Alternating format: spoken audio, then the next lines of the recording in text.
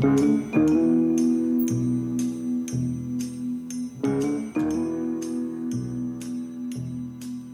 this is Michael Volkov, and this is episode 53 of Corruption, Crime, and Compliance. Our episode today is how to test and evaluate your compliance program.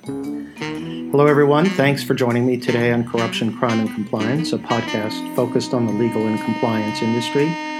Today, I'm happy to address an important issue, which is the testing and evaluation of your compliance program and how to know if you're making progress, what metrics to use, and to look at the overall importance of testing and evaluating your program. Before we get to that, I just want to put in a plug for the Volkov Law Group and our services. Our law firm is a boutique law firm. We have myself and 5 associates. We've performed testing and risk assessment services for organizations in a variety of industries, including medical device and pharmaceuticals, hospitals, technology companies, manufacturing companies, transportation and logistics companies, aviation services, and we are focused on practical compliance program assessments, due diligence, related services that minimize risk and promote an ethical culture.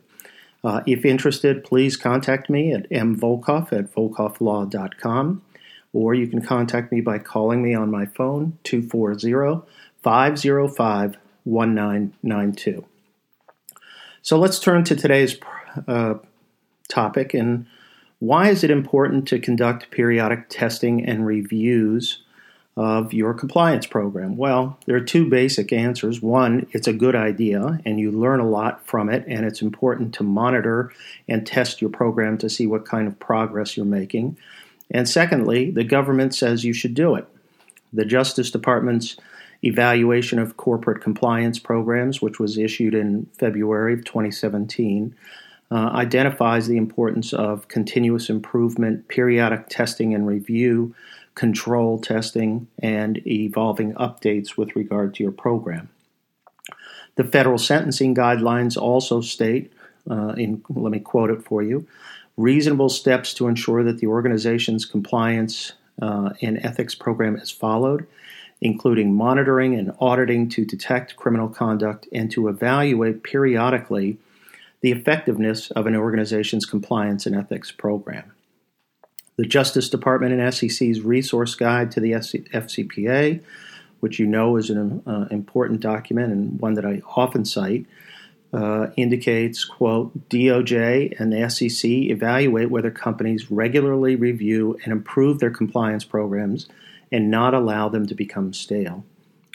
Finally, in the healthcare sector, the OIG, HHS OIG's compliance program guidance says, quote, the use of audits and or other evaluation techniques to monitor compliance and assist in the reduction of identified problem areas.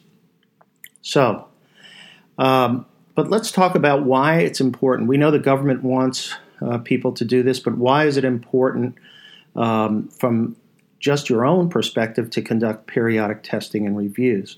And most importantly, I think it makes your company better. Knowledge is power, as we say, and you can gain valuable insights into how your program is working, whether people are understanding the program, whether they're learning about the requirements and understanding why we have certain requirements. It also helps you to understand areas of focus to focus on and improve. Determine even whether specific initiatives have been successful. Obviously, it helps to prevent future violations, maximizes your efficiency, and probably most importantly, you learn how to best allocate resources to improve your program, improve your overall culture, and protect your most valuable intangible asset, which is your corporate reputation. So a good compliance program should constantly evolve is the way that I sort of shorthand it. So I always get a question, well, how often should we review our compliance program, and how often should we, let's say, conduct an overall examination? Just like I get questions, how often should we do a risk assessment? And it really depends on, and some of the factors I think to consider is One, your size, your overall size, obviously the amount of resources that you have, what your risk profile looks like, and the predictability of your business operations. If you're frequently growing through acquisitions or organic growth, then you really need to take that into account in terms of how your risk profile is changing. You should also always look at your program maturity level. If you're in the beginning stages, you've got to be careful in terms of whether or not it's too early to try to test and evaluate. And you also want to take into account the importance to your culture. And you want to make sure that your culture is strong, and if it's not, you want to test and evaluate that as well. So these are sort of factors to consider. One trend that I've noticed is that people are building in sort of their own compliance review process on almost a continuous basis internally. And so what they'll do is internally they'll have a compliance review process separate and apart from anything that internal audit might do, and as a way to sort of have a separate group of people who basically review compliance program operations on a continuous basis. That is certainly a good program, and one trend that I think is really positive. However, I also want to have a sort of independent, deep dive that is done into the compliance program as well, which takes more resources than just sort of the continuous process that we've talked about. So, for example, in the continuous process that we're talking about, you might do things on a quarterly basis, and you may even have targeted testing in that way. I like to look at as well an annual type of testing, which may be based on sort of several areas to have targeted testing and to look at what are the best ways to target certain high-risk activities. Maybe your whole anti-corruption program, maybe your sanctions program.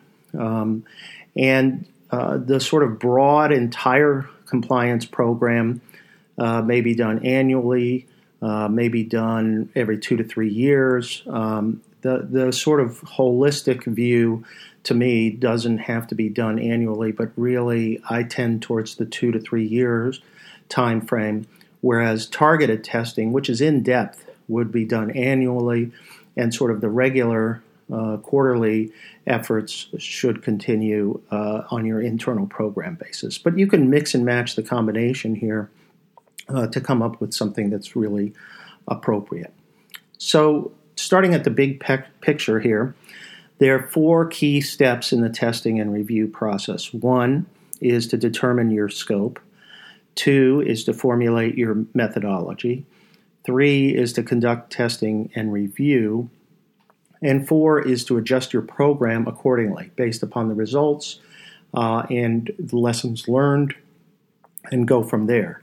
I kind of like targeted testing programs because I find it easier to conduct and to break into smaller pieces, spread out the pieces over time. For example, limit your focus to certain geographies, like a geographical region, or a specific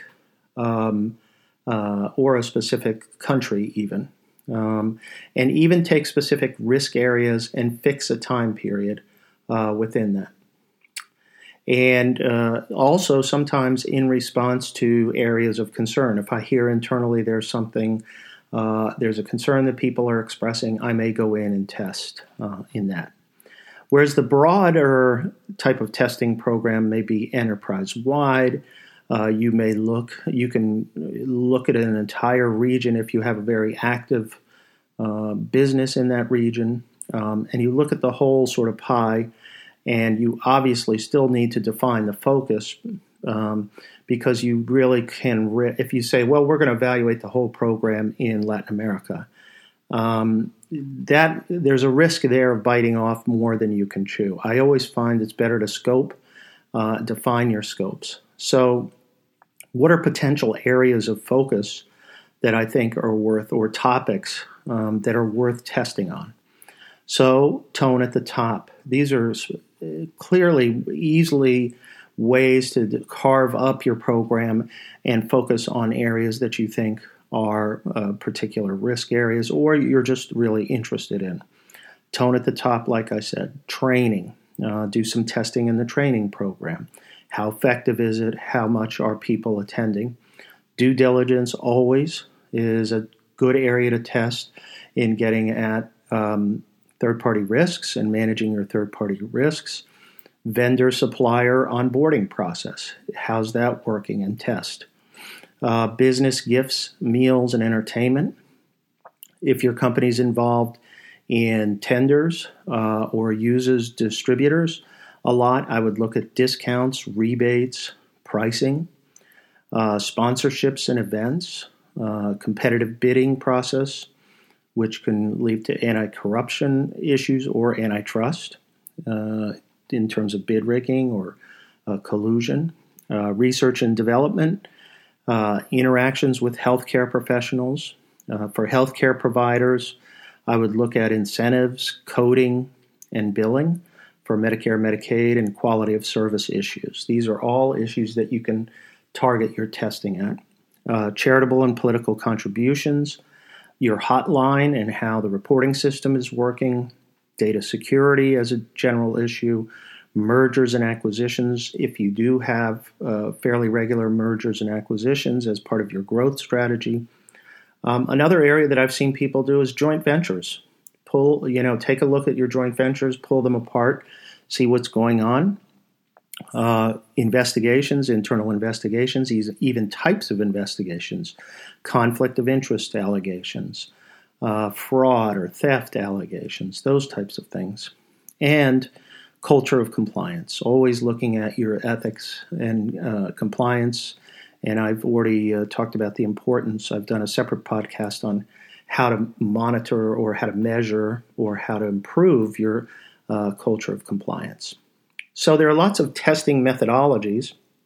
Obviously, with the new sort of push on metrics and data analysis and data analytics, that's something that you have to be careful about and focus on, because there are now new tools and there are new ways to generate the data, and there's ways then to test based upon that data, which is great.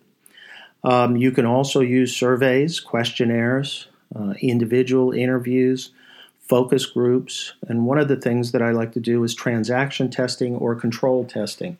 So if you have a control for due diligence, let's say, and people go through due diligence to onboard a third party, let's pull a sample of some of those specific transactions.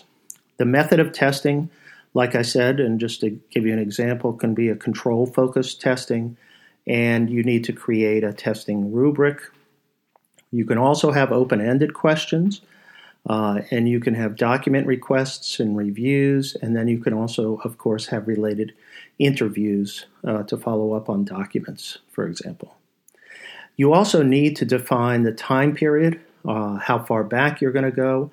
Obviously, this relates to how much you are, how big an area and how big an issue you're going to look at, and also then how far back in time, when was the last time this area was tested. The location, does it include certain subsidiaries, and where are they located? Other parameters you can do for like gifts, meals, and entertainment. You can have cost thresholds or revenue thresholds. We're going to look at every gift above $100 or above $50, that type of thing. And then you also have to consider who's going to do the testing. Is it going to be internal versus external? If internal, which departments will conduct the testing?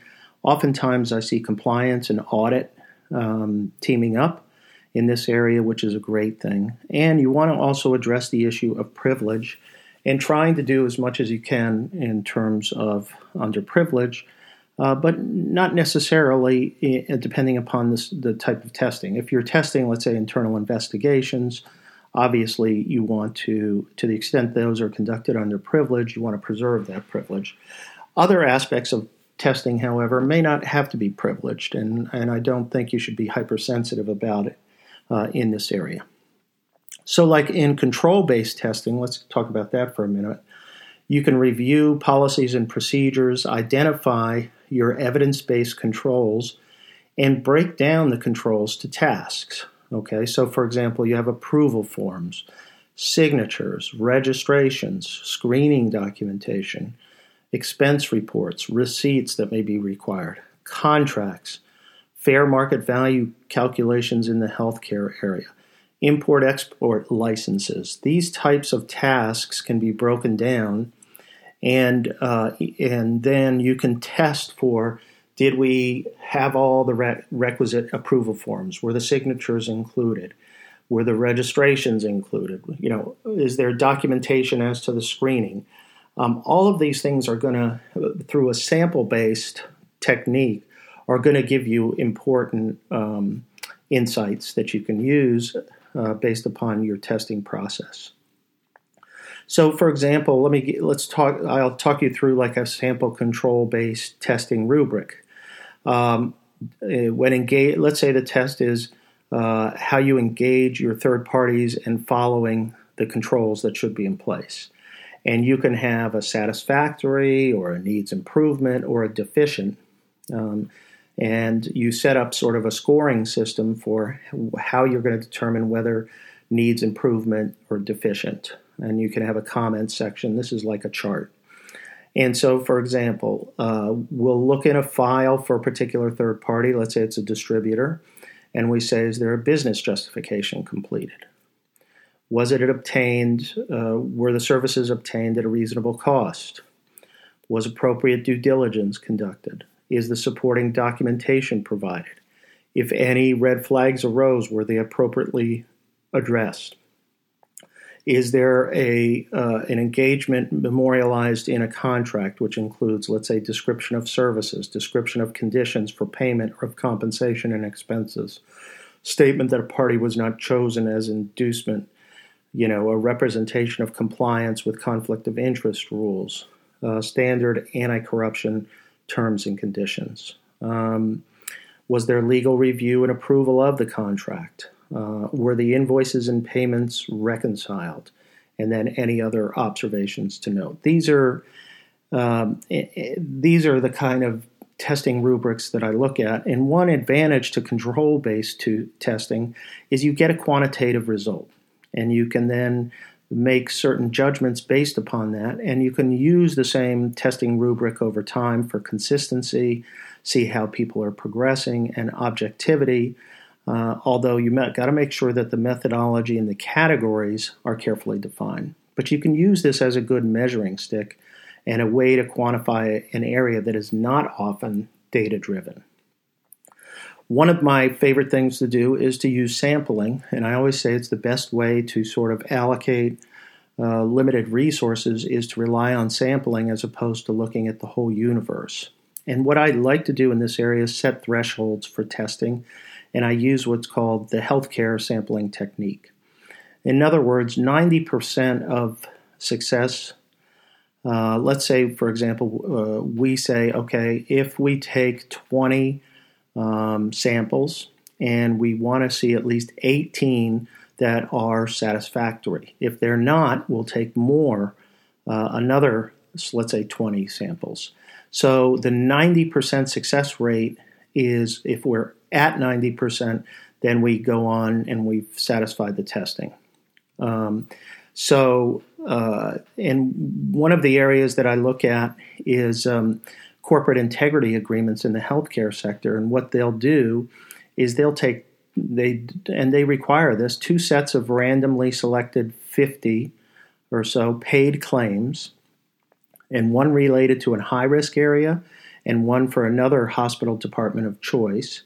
And again, the error rate must be below 5% or a new additional sample, more samples have to be taken. And if you never get to the error rate below 5%, you ultimately just keep pulling samples until you may get to the point where you say, well, we've got to look at everything. So a review in this situation is of the supporting documentation, the billing and coding, and guidance to determine whether, let's say, a claim was correctly coded and submitted and reimbursed. And it's sort of like a rolling sampling process. And I think it's very effective to use outside of the healthcare sector. Okay, one other point from the Justice Department's evaluation of corporate compliance programs.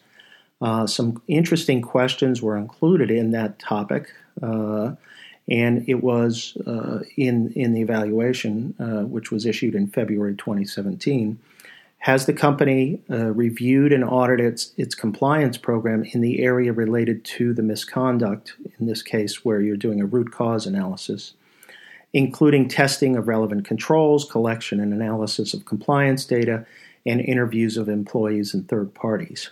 Then the other two questions are interesting.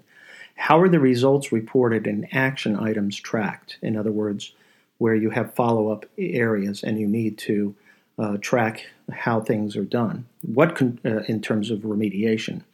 What control testing has the company generally undertaken? Some other sample subject areas with regard to corporate culture and some other topics I want to go through really quickly with you, and those include the following. One is for corporate culture, you can obviously measure tone at the top, the role of ethics and compliance in the C-suite business meetings. In other words, does ethics and compliance attend business meetings, and are they attending, and are they contributing? The perception of ethics and compliance risks, and the CEO and senior management commitment to ethics and compliance. Another place that I like to look for and test is your intranet portal. Do you have a central location for policies and procedures? Is it used for messaging, culture, and compliance program requirements? Is it accessible? Is it accurate? Is it cohesive and centralized and streamlined? And is there a way to get internal advice and clarification and explanations of your policies and procedures? So there we can focus on policies, hotline reports as well, investigation findings, contracts, internal audit reports, HR-related documents, screening, due diligence records, training materials, and your code of conduct. And when you face issues with regard to remediating your program, you have to think of the critical touch points for operationalizing your program. Look for testing your controls with regard to payment systems and remediating them, approval processes, vendor management. How can you work with other functions to strengthen these areas? And make sure that your remediation steps are mandatory, you repair your process weaknesses, and you improve and focus your training areas based upon those weaknesses, and tie it into your cultural concerns.